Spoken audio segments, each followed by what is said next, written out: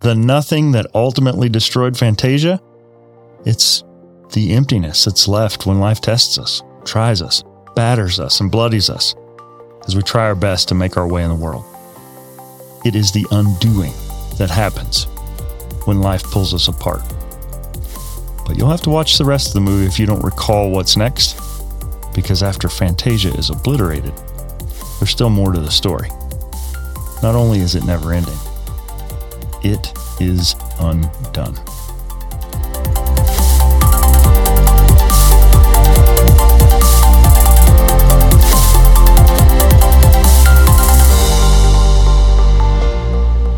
It is Word to the Third, my reflections on purpose, life, and growth. I'm Toby Brooks. I'm a speaker, author, professor, and forever student.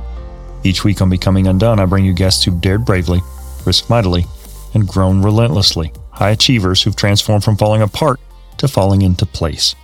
But every third episode or so, it's my turn to reflect, refine, and reprocess on Word to the Third. Earlier this week, I dropped episode 69, the first half of my reflections on the 1984 classic, The Never-Ending Story. Honestly, I never really intended for it to be a two-parter, but once I started unpacking the hidden meanings of not just what the creators had wedged in, but also how the lifetime that has elapsed between the time I first saw it at 9 until now has changed and influenced the way I felt, I started to get a little long-winded. So I decided to split it in half. And ever the people pleaser, I didn't want to leave the huge crowd of folks waiting who'd listened to the first episode and knew that their Christmas was just going to be ruined if they didn't hear the rest of my take. I kid. Seriously, I felt like I needed to finish this one up while the emotions were still fresh. Last we checked, our main character, Bastian, is still stashed away in his school's dusty attic with a half-eaten PB&J, a blanket covered in allergens, and several lit candles that are a nudge away from burning the whole place down. But in our story within the story, brave hero Atreyu is still grieving the loss of his beloved horse Artax. But he's thankful to have been rescued from the swamps of sadness by my personal favorite, Falkor the Luck Dragon. The nothing rages on. Atreyu happens into a pair of gnomes, the kindly old Professor Ingiwook and his wife, near the Southern Oracle. Here's where our story starts to become a little Legend of Zelda-like, and the quest gets a little tricky. Atreyu has to successfully navigate a series of gates and challenges before he can hopefully meet the Oracle and figure out how to defeat the Nothing. The first challenge is to successfully pass through the Sphinx Gate. Now, as I said last episode, I've never been one to instinctively know what a poem or a story represents.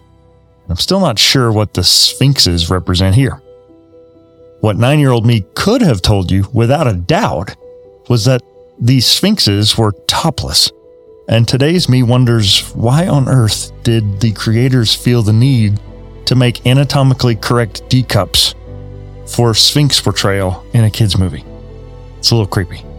But anyway, the professor shows Atreyu the gate and teaches him a few things after we watch a brave knight get eye-lasered into oblivion. Why? The Sphinx's eyes stay closed until someone who does not feel his own worth tries to pass by. Ah! Here comes one that looks fancy.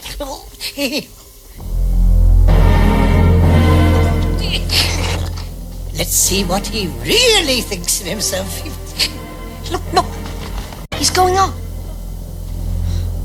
I think he's gonna make it. The Sphinx's eyes, are they open or shut? They're shut. Over here. No, wait! Oh. The eyes are opening!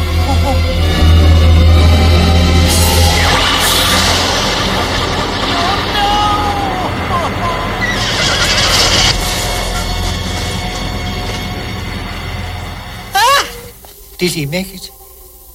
Did he? No. Fancy armor doesn't help. The Sphinxes can see straight into your heart. Now to recap, Atreyu is wide-eyed and full of wonder, and along with his best friend, he sets out on this quest.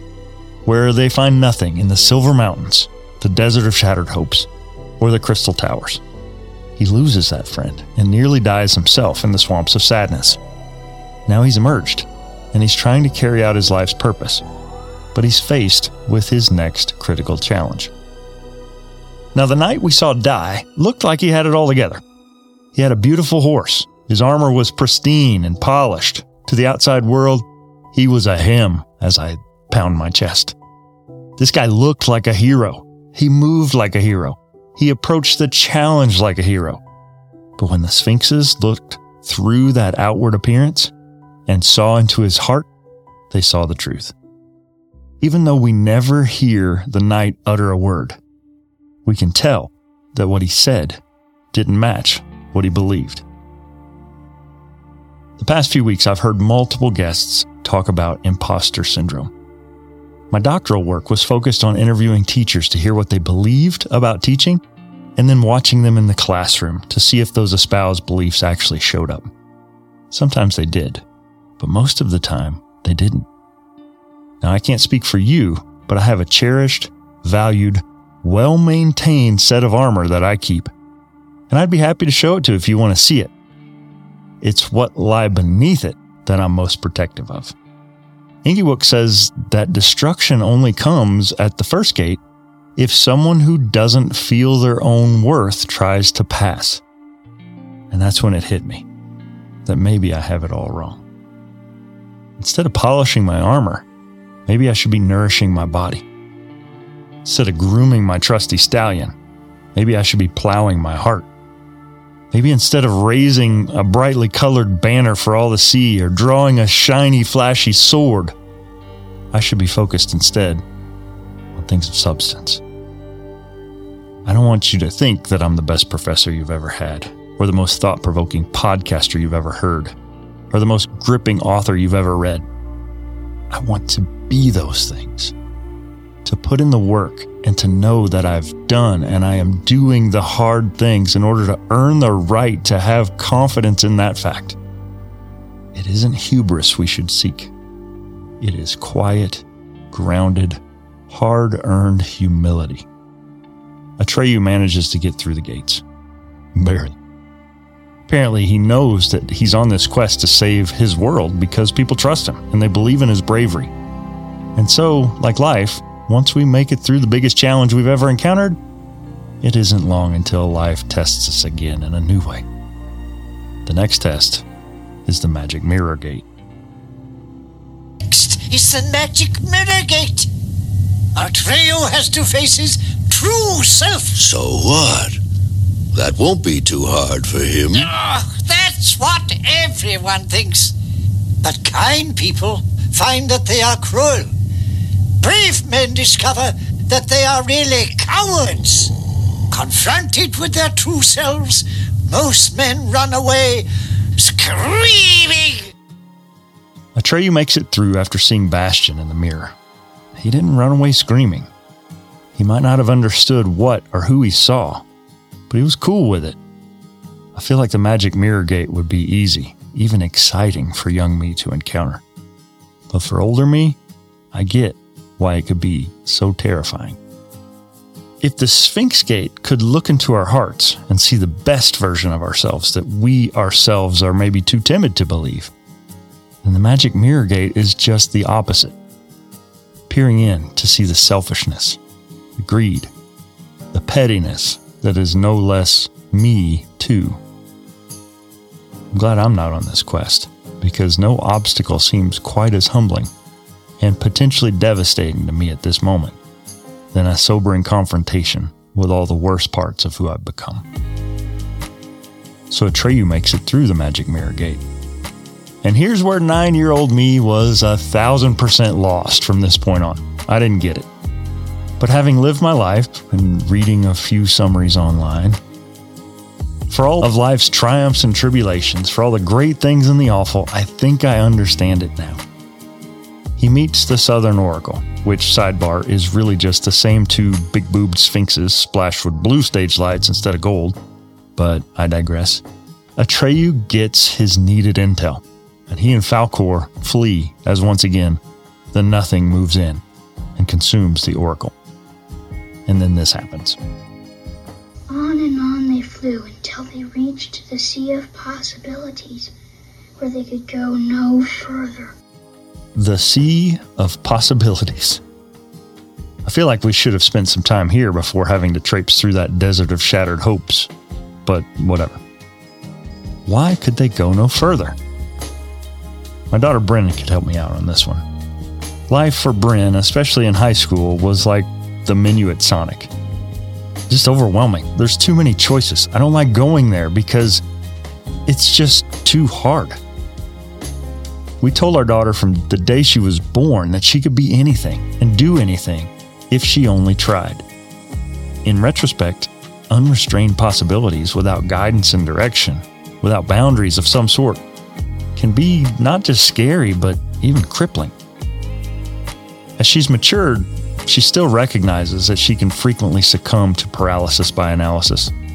She's learned to zero in on what matters most and to not give peripheral possibilities her energy. Compare that to my son Tay. This kid was raised in the same house by the same parents, and until 2 years ago went to the same school. He has applied and been accepted into precisely one college, his first choice. He's narrowing his major, but I truly believe he knows in his heart where he plans to be, what he plans to be doing, and how he intends to get there already. He isn't scared by possibilities, because I think he's wise beyond his years and his ability to discern at a glance what's truly possible and what might instead just be a diversion. My friend Neil Kennedy, who I intend to get on the show in 2024, is a former pastor and an accomplished author. He used to work as a coal miner, but eventually he answered the calling on his life to ministry. Neil says that no matter how sparkly or wonderful an opportunity is, if it doesn't align with your purpose, it's a distraction. There's a bit of an aside that happens next as Atreyu speaks with another of my favorites in the film, The Rockbiter. And I could unpack this in an entire episode. But the Rockbiter is grieving because the Nothing managed to rip away his friends. He tried his best to hold them tightly. He's this huge, strong fella made out of granite. They don't come tougher than a dude literally made out of stone. And it's heartbreaking to see him lament his own weakness and regret not being strong enough to save his world and those he cares about. They look like big, good, strong hands, don't they? I always thought that's what they were. Oh, my little friends. I couldn't hold on to them. The Nothing pulled them right out of my hands. I failed. I can relate. At the film's climax, Atreyu meets up with the Nothing's Vice President of Destruction, Gamork. A fairly poor attempt at an animatronic wolf worthy of a spot at Showbiz Pizza with Billy Bob and the rest of the band. Gamork spills the tea that serves to fill in any plot holes if you're slow like I was. Am. But why is Fantasia dying then? Because people have begun to lose their hopes and forget their dreams. So the Nothing grows stronger. What is the Nothing? It's the emptiness that's left. It is like a despair destroying this world. And I have been trying to help it. But why? Because people who have no hopes are easy to control. And whoever has the control has the power. So that's it. The Nothing that ultimately destroyed Fantasia? It's the emptiness that's left when life tests us, tries us, batters us, and bloodies us as we try our best to make our way in the world. It is the undoing that happens when life pulls us apart.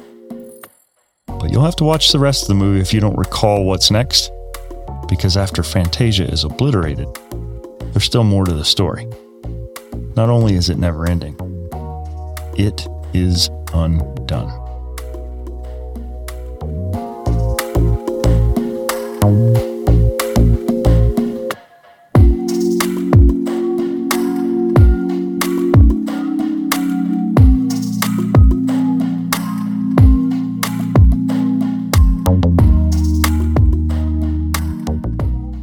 Well, that wraps up another week. What about you? What are you working on or waiting for?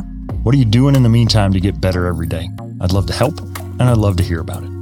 Surf on over to UnDONEpodcast.com and drop me a note. For more info on today's episode, be sure to check it out on the web. Simply go to UnDONEpodcast.com/EP71 to see the notes, links, and images related to today's show. I'm Toby Brooks, and this has been Word to the Third. Becoming Undone is a Nitro Hype creative production written and produced by me, Toby Brooks. If you or someone you know has a story of resilience and victory to share for becoming undone, contact me at UnDONEpodcast.com. Follow the show on Facebook, Instagram, and LinkedIn at Becoming Undone Pod, and follow me at Toby J. Brooks.